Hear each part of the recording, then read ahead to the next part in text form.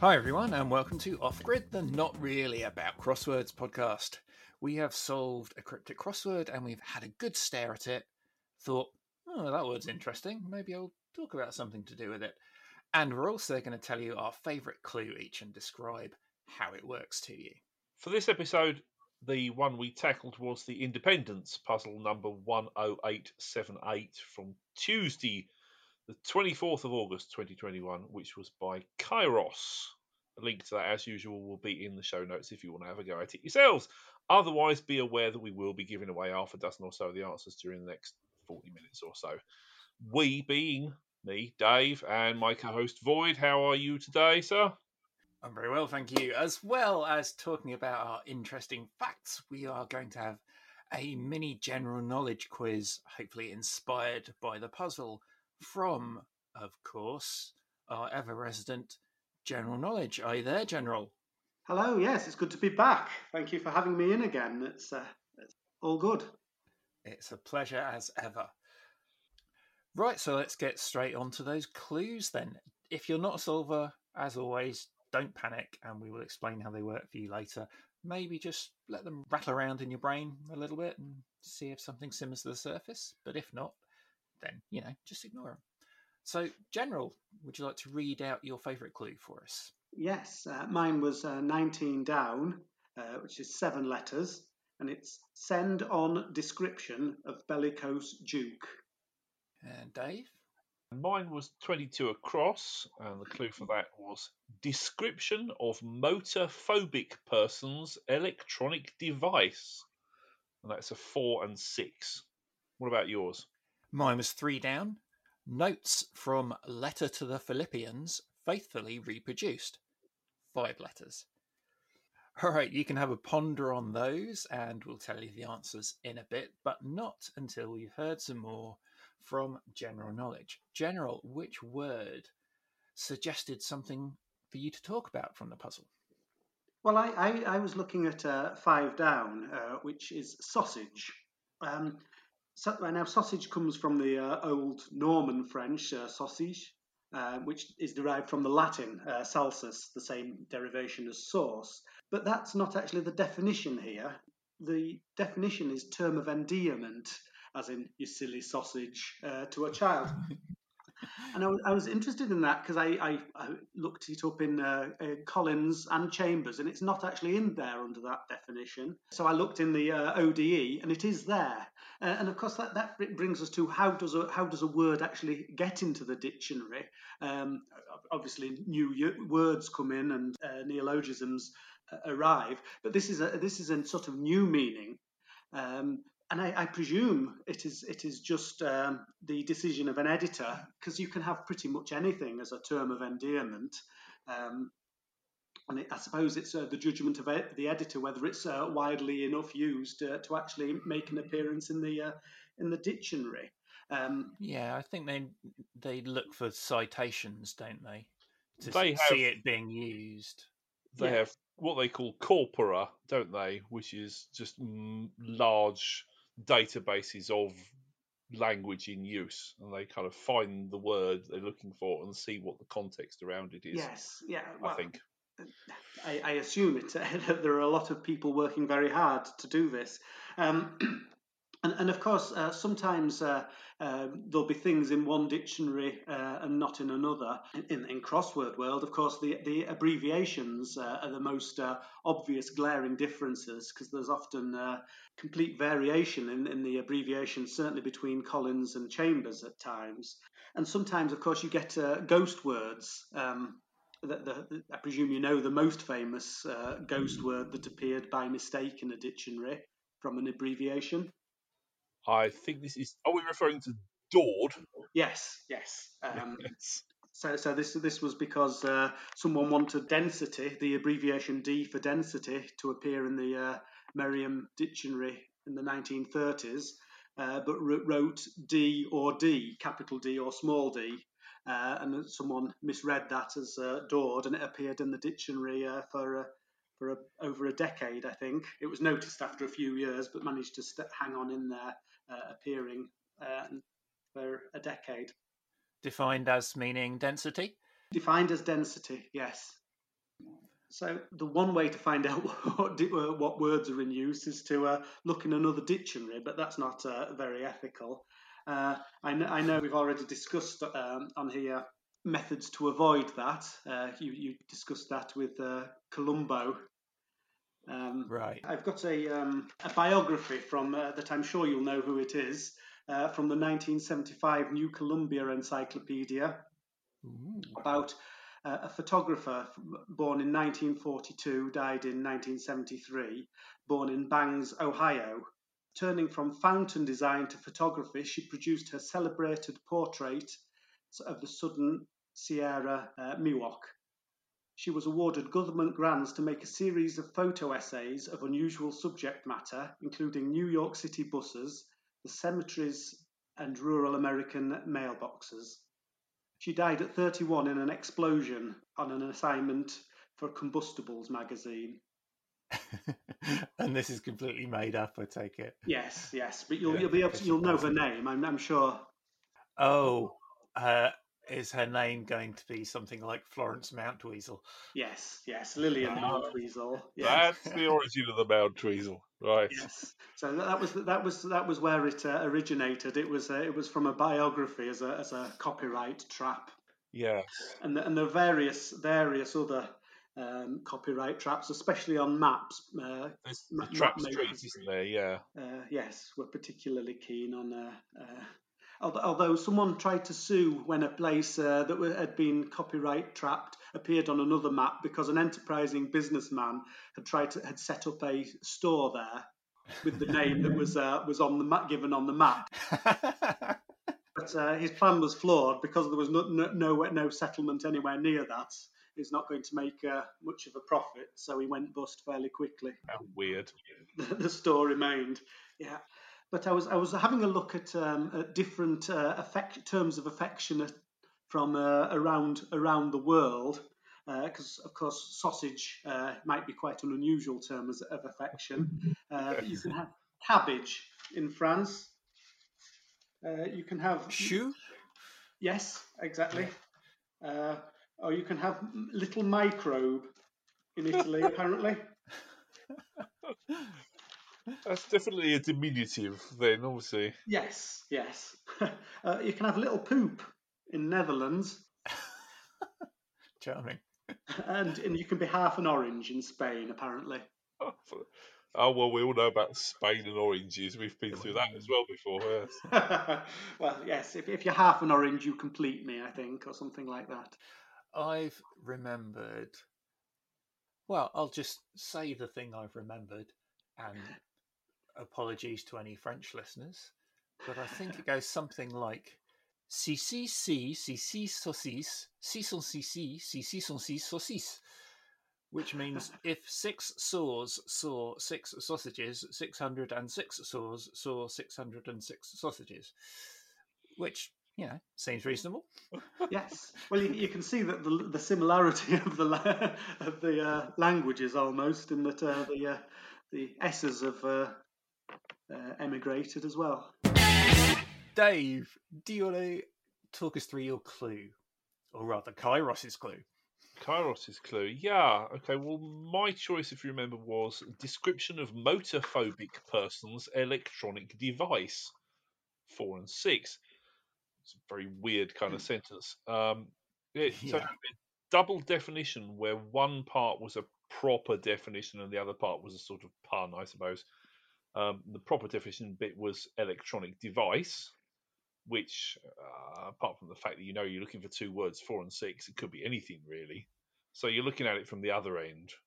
And what would a description of a motorphobic person be? They'd be afraid of cars, something.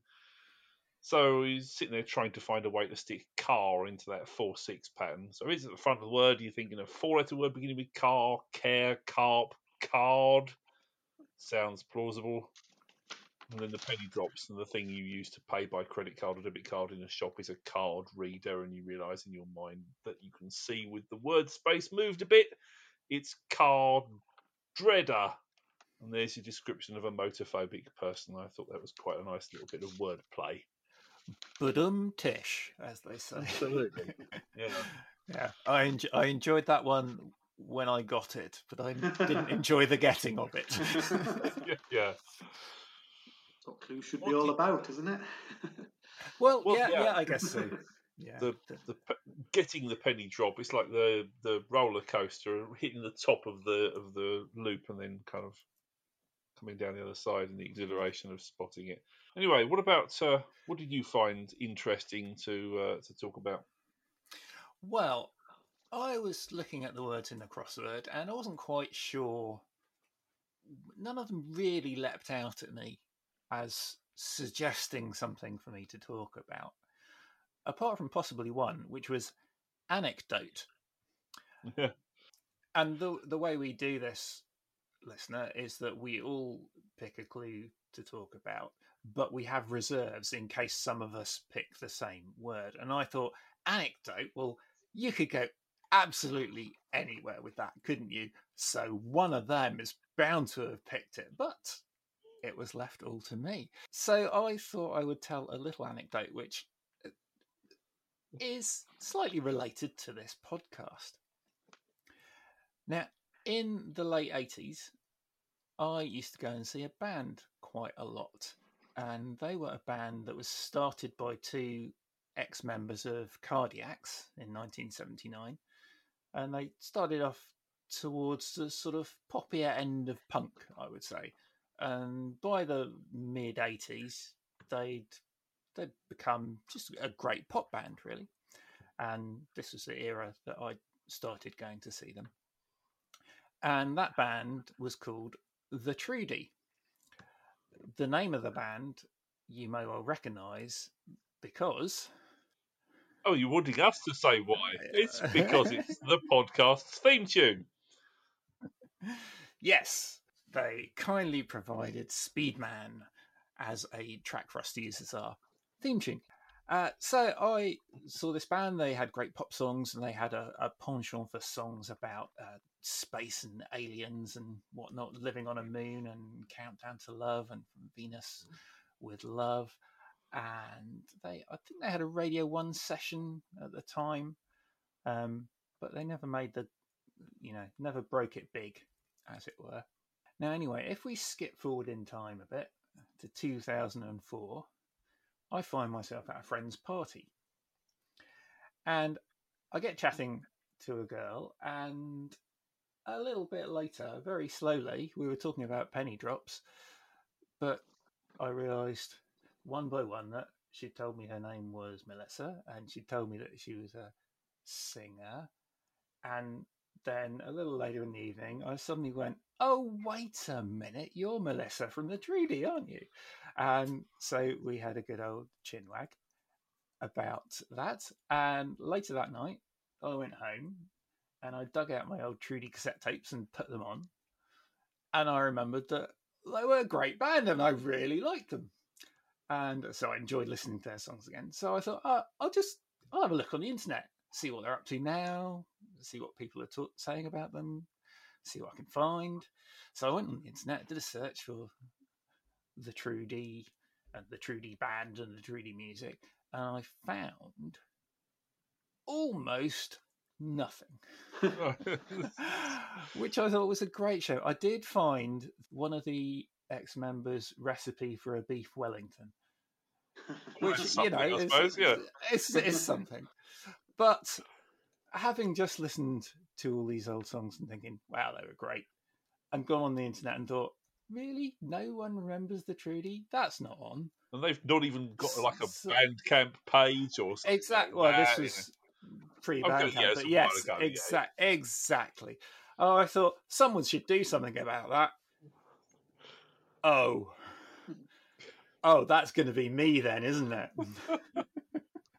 So I thought, right, I'll have to make a website for the Trudy, about the Trudy.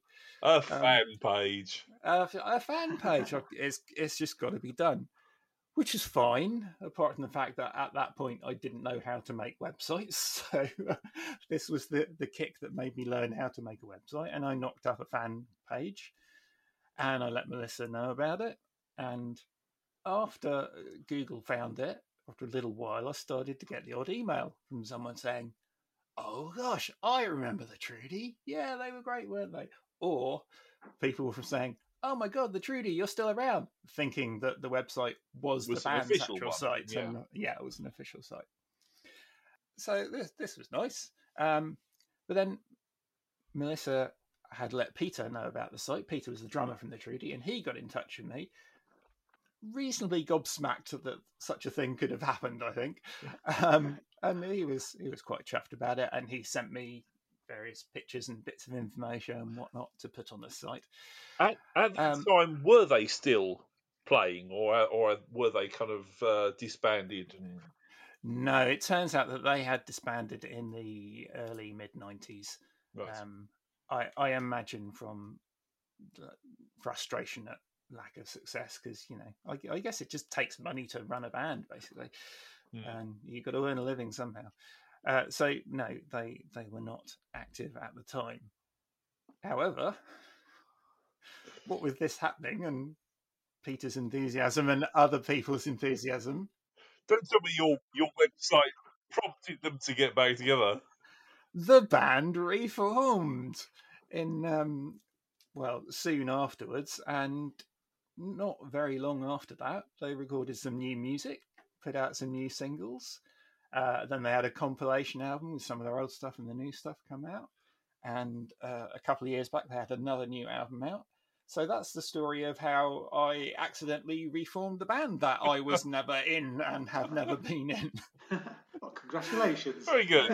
Yeah, but yeah, I mean, I got to see them live again a few more times. They no longer perform live because the guitarist unfortunately has tinnitus and can't deal with it, which is a shame. But they are still active as a recording band, and they are great. And you should all check them out on Bandcamp, listeners. That's where they now are. Oh, yeah. They could have been scared as well by someone. This person said stalking them, and you get sent you an injunction. So I'm glad it went the right way. Yeah. I mean, I could have been the wrong kind of freak, as it were. Yes. Hello, Peter. Hello, Melissa. Hello, Derek. Looking forward to hearing some new stuff from you whenever that comes along.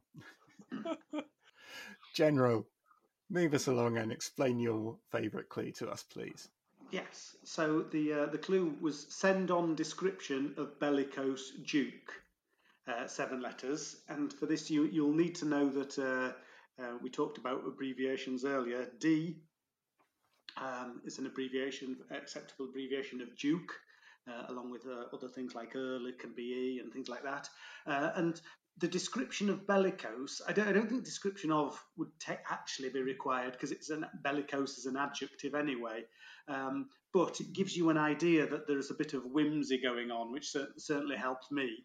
So the definition is send on, and someone who is bellicose could be said to be for war. So if you add the D to that, you get forward, as in a sense, forward a letter, send on a letter. So it's a nice little whimsical clue there. Yeah, I had a chuckle at that one. Well, since that was forward, let's move forward, Dave, with your chosen word. All right, now that was 15 down, which was Carpe Diem. Now, a few episodes ago, we had classic movie misquotations, and this kind of reminded me of that because it's famously a movie quote. It's Robin Williams in Dead Poets Society. Carpe diem, seize the day, boys. Make your lives extraordinary. So I thought I'd have a look at famous film quotes.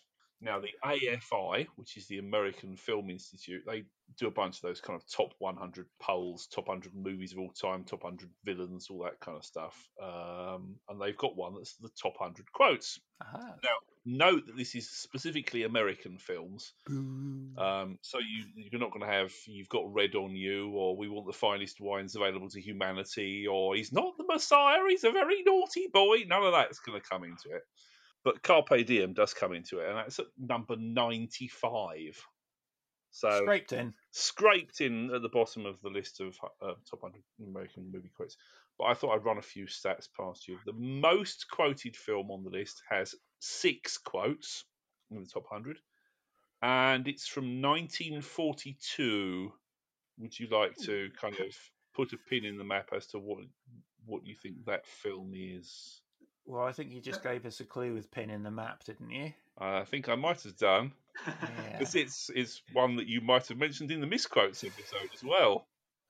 Yeah. Well, if we're not sure of which film it is, we might have to round up the usual suspects to find out, right? That's one of the quotes. That's one of the 6. Claude Rains, yes.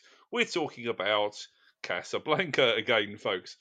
Would you like to hazard a guess at any of the other 5 quotes that have made it into the top 100? General, you're shaking your head. Are you not familiar with the film? No, I actually guessed the film, so I was just from the year. But there's one that's often misquoted, isn't there? Well, that's the one that we were talking about in the previous episode, I think, which is to do with "Play It Again, Sam," which is not actually said. Yes. Ingrid Bergman does say "Play it, Sam. Play as time goes by." Yes. Yeah. That's another one of the 6. So that's that 2 was the down, one I would 4 to go. Any thoughts, Void?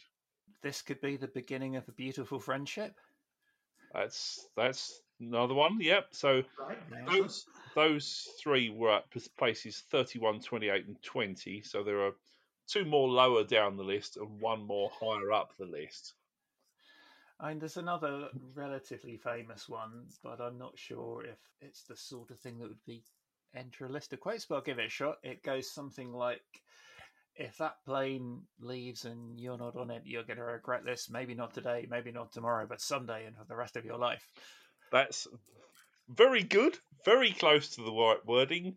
And I was surprised that that's not one of the 6. So I suspect that if they'd carried the list on beyond 100, that probably would have been in there somewhere. Yeah. And there's something about something doesn't amount to a hill of beans. Is that the one? That's the other one that's also not in there. Yeah, it's where I'm going, you can't follow. What I've got to do, you can't be any part of, Ilsa. I'm no good at being noble, but it doesn't take much to see that the problems of 3 little people doesn't amount to a hill of beans in this crazy world. Someday you'll understand that. No, okay, I think you're probably not going to get the other 3 then. We've got... Oh, hang on, I've remembered you one. Can have one. Go on in. It's a girl coming up to Rick at the bar and saying, "Where were you last night?" And he says, "That's so long ago, I don't remember." And she says, "Will I see you tonight?" And he says, "I don't make plans that far ahead." That's not it either. I've known all the other quotes, but I've never heard that one. Not that one. Well, there's, of all the gin joints in all the towns in all the world, she works in a mine. Okay. Yes. Yeah. Classic. We'll always have Paris. And the one that's nearest the top, which is actually in the top 5, I think is one that was not in the original script at all, but it was something that was kind of partly ad-libbed offset when Bogart was talking to Bergman, like playing poker during shots or something like that. And then they fed it into the script, which was, "Here's looking at you, kid." Oh, right. Okay. Yes. Yeah. Oh, I would have guessed that was from a Bogart Bacall film, but obviously not. Yeah. Well, there we are. Badly remembered. I've just remembered one of those was re-employed when the radio show I'm Sorry I Haven't a Clue were visiting the southwest of England for one of their recordings, and they usually do an intro about the place that they're visiting. Yeah. And so they said, of all the gin joints and all the bars and all the towns in all the world, you had to walk in a Minehead. Hey. I was thinking actually, if you mentioned Withnail and I would have thought if there was a British one that would supply about how it was basically a film of quotes. There was nothing really happened in it. Yeah. Well, I was kind of soliciting for a British equivalent on Twitter, asking my friends on there because there were a bunch of sort of film followers, and we were getting several Withnail and I's. Some Monty Python quotes, of course. There's all the kind of Holy Grail. Very naughty boy. Well, there's that, and which is Life of Brian, and a couple of carry-ons as well. You know, infamy. They've all got an infamy and all that kind of stuff. Yes, that's probably main carry-on quote. Well, yeah. That's, But in terms of the US list, 2 more quotes in the top 5 are delivered by Marlon Brando. One from On the Waterfront and one from The Godfather. So, would you like to have a guess at either of those? Some vigorous head shaking. I'm going to say the Godfather one would be, I'm going to make you an offer. Sorry. I'm going to make you an offer you can't refuse. It's third person, so I'm going to make him an offer he can't refuse, but yes, that's the one. And On the Waterfront, I could have been somebody. I could have been a contender and not just a filthy bum. And let's face it, that's what I am. That's close enough. That's you've got the section of it. Yeah. People tend to have fun games with enjoy games of naming films that I haven't seen, because I'm one of the I've never seen Star Wars or any of those sorts of films. So I have a rather eclectic mix of films I have seen, but huge numbers of classic films that I have never seen. So my knowledge of the quotes of them are very, very limited. The last 2 that I'm going to mention are the rest of the top 5, which is first and fourth place, which are both from films of 1939. Oh, Gone with the Wind? Gone with the Wind is one. And The Wizard of Oz? Is the other. Hey!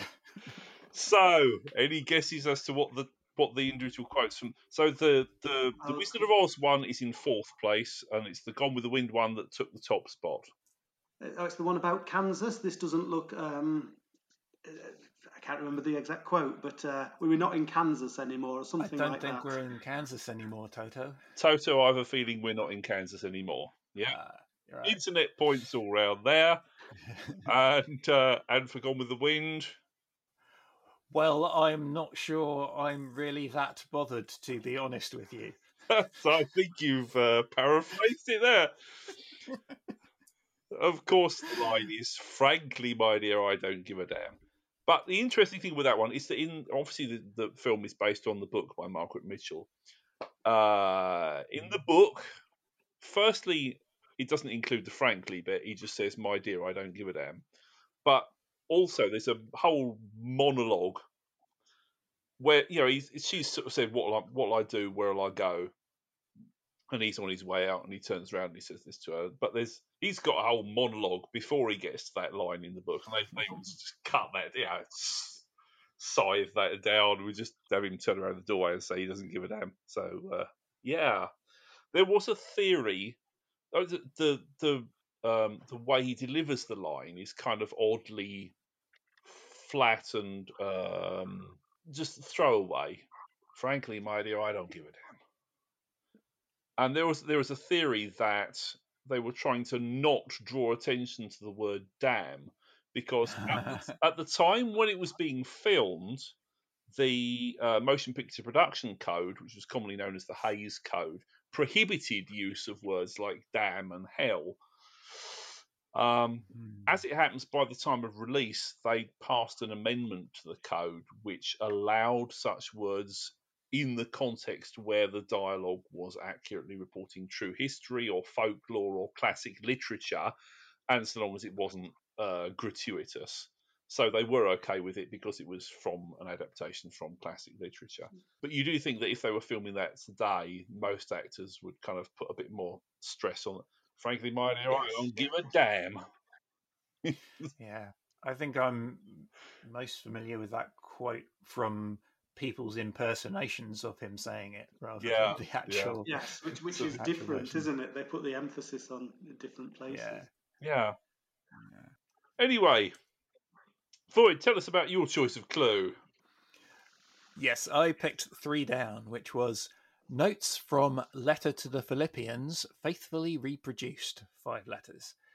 And I didn't get this for a while because I thought, well, Letter to the Philippians, that's something from the Bible, isn't it? And I think it is referring to what's normally, I think, called Epistle to the Philippians. I'm not actually sure if that's book of the Bible or not, but I'm going to assume it is. And yes, I was thinking, well, I don't really know anything about that. Maybe some sort of biblical reference. But I finally twigged that, of course, this is a crossword, and the word letter was bound to be doing something. And the Philippians are people from Philippi, which was a city in Greece. So letter to the Philippians was just an indicator of a Greek letter, and faithfully reproduced is what is meant by editors putting the word sick, S-I-C, in brackets in a piece of text to say, in other words, no, it was spelt like that when I got here. That's his mistake, not mine. So the definition was the notes at the start of the clue, and it's mu, the Greek letter, and sick, faithfully reproduced. Music are notes. Marvellous. Time for general knowledge quiz. What have you got for us, General? Right. Well, this was it went down a rabbit hole from sausage. I carried on, and you'll perhaps find out why after the first question.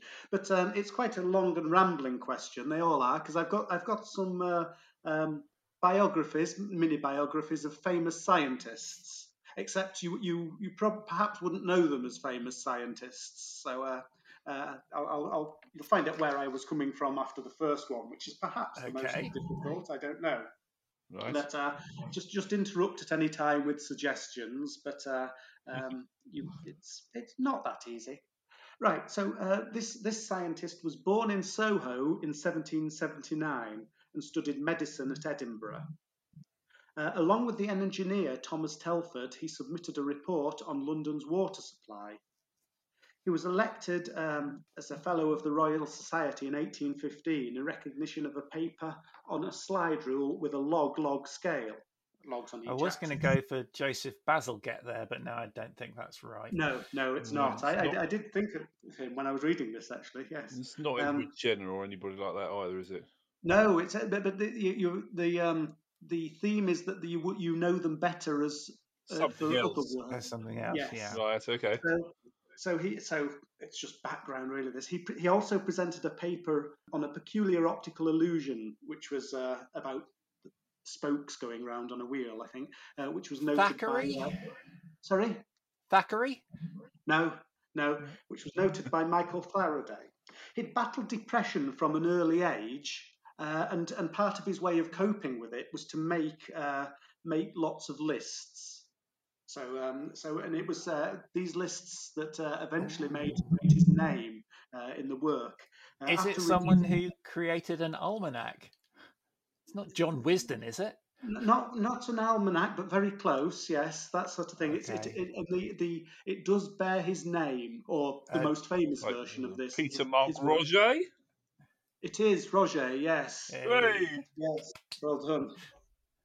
Yeah, no, he made lists of words, compiled them all throughout his life, and then published them after he retired. And his son carried on the work, and I think his grandson then, and obviously it's Roger is the name of the thesaurus, really. It's the main, most well-known one. So that came from thinking about the construction of dictionaries, and I looked up that. But then I'd never realised he was a scientist. But a couple of others that I had known were also scientists that I thought I'd read their biographies as well. And you'll probably get this straight away, Dave. But Hedy Lamarr. It is, yes. I'm terribly sorry. I've preempted your biography there. Well, yes, no, that was right.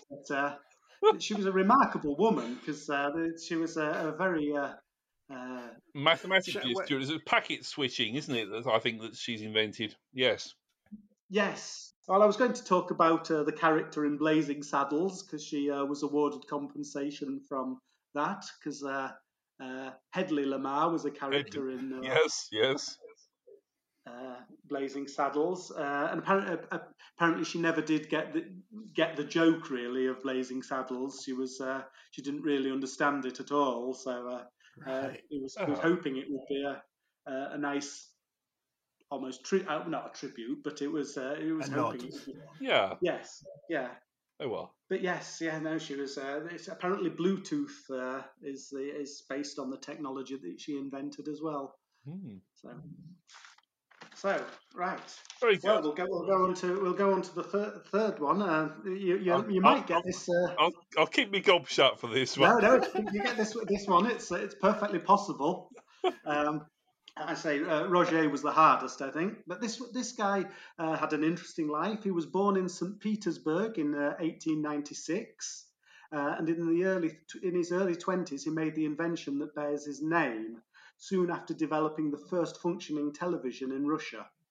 After a tour of Europe and the US, he returned to Russia in mysterious circumstances. I think I've got an idea, but mate, I'll pause. Carry on.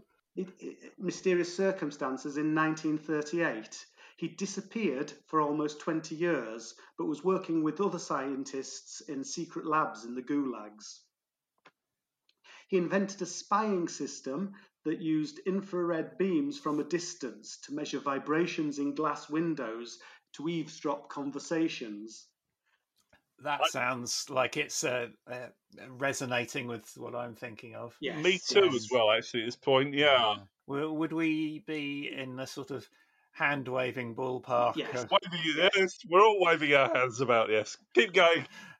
Absolutely, yes, yeah. He and the laser microphone apparently uses the same principle.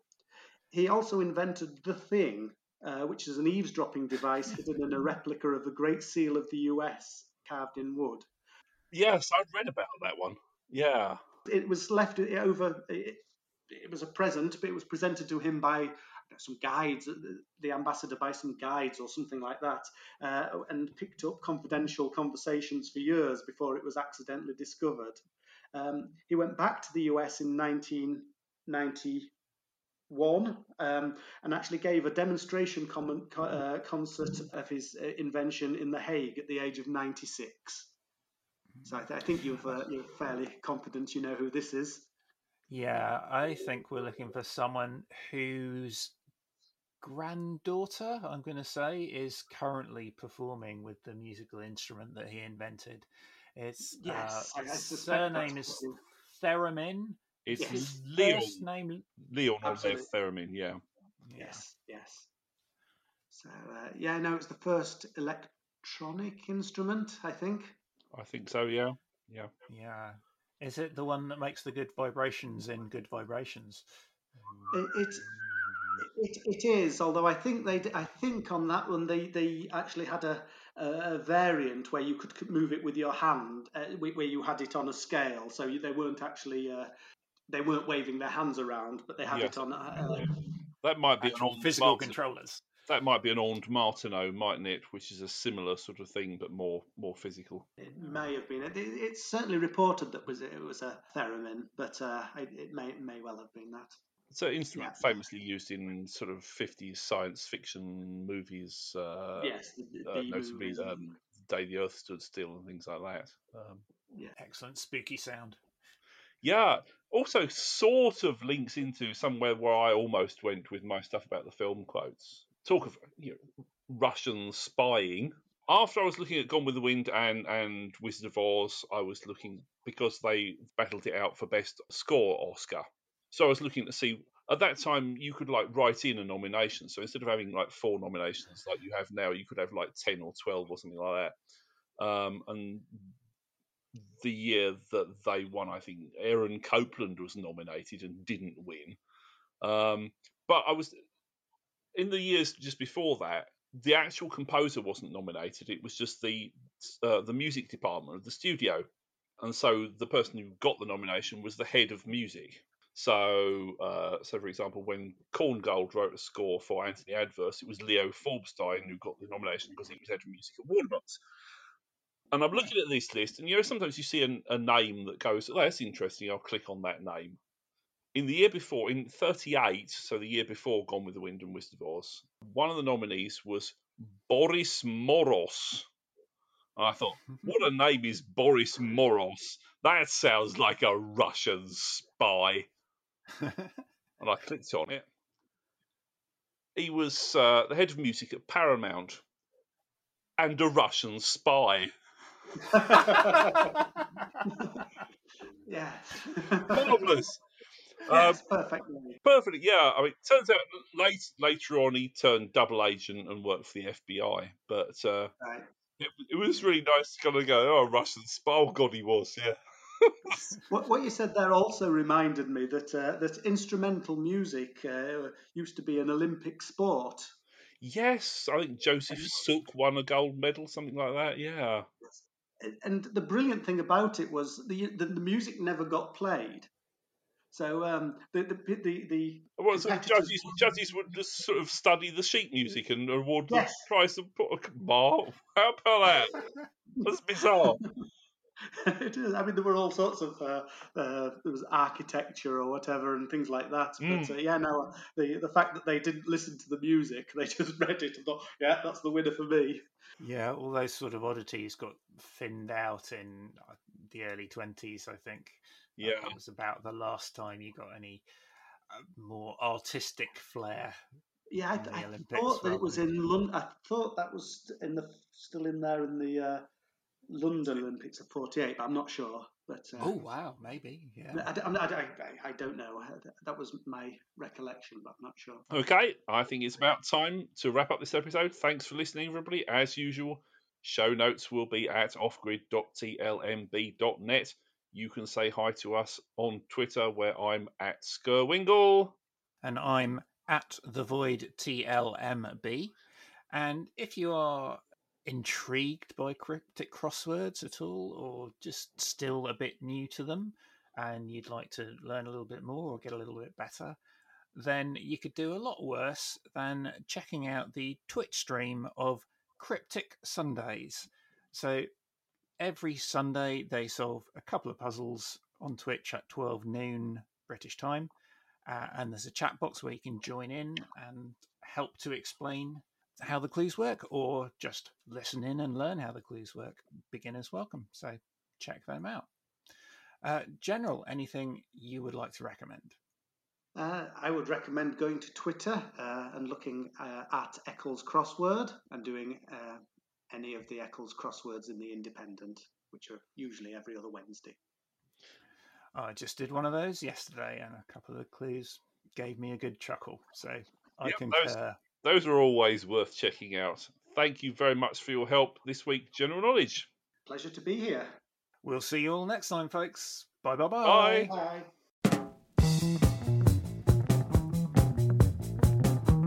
That was Off Grid. If you've enjoyed it, please tell a friend and give us a rating and a review on the platform of your choice, if that is possible. That would be really nice. Thank you. It really helps us to get noticed by other people, which would like to happen.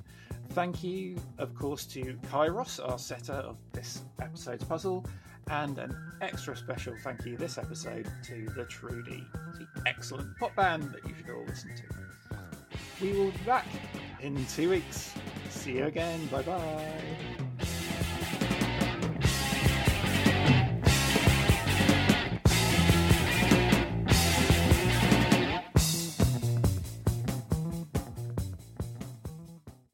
And there was one in Australia, I think, called Ah.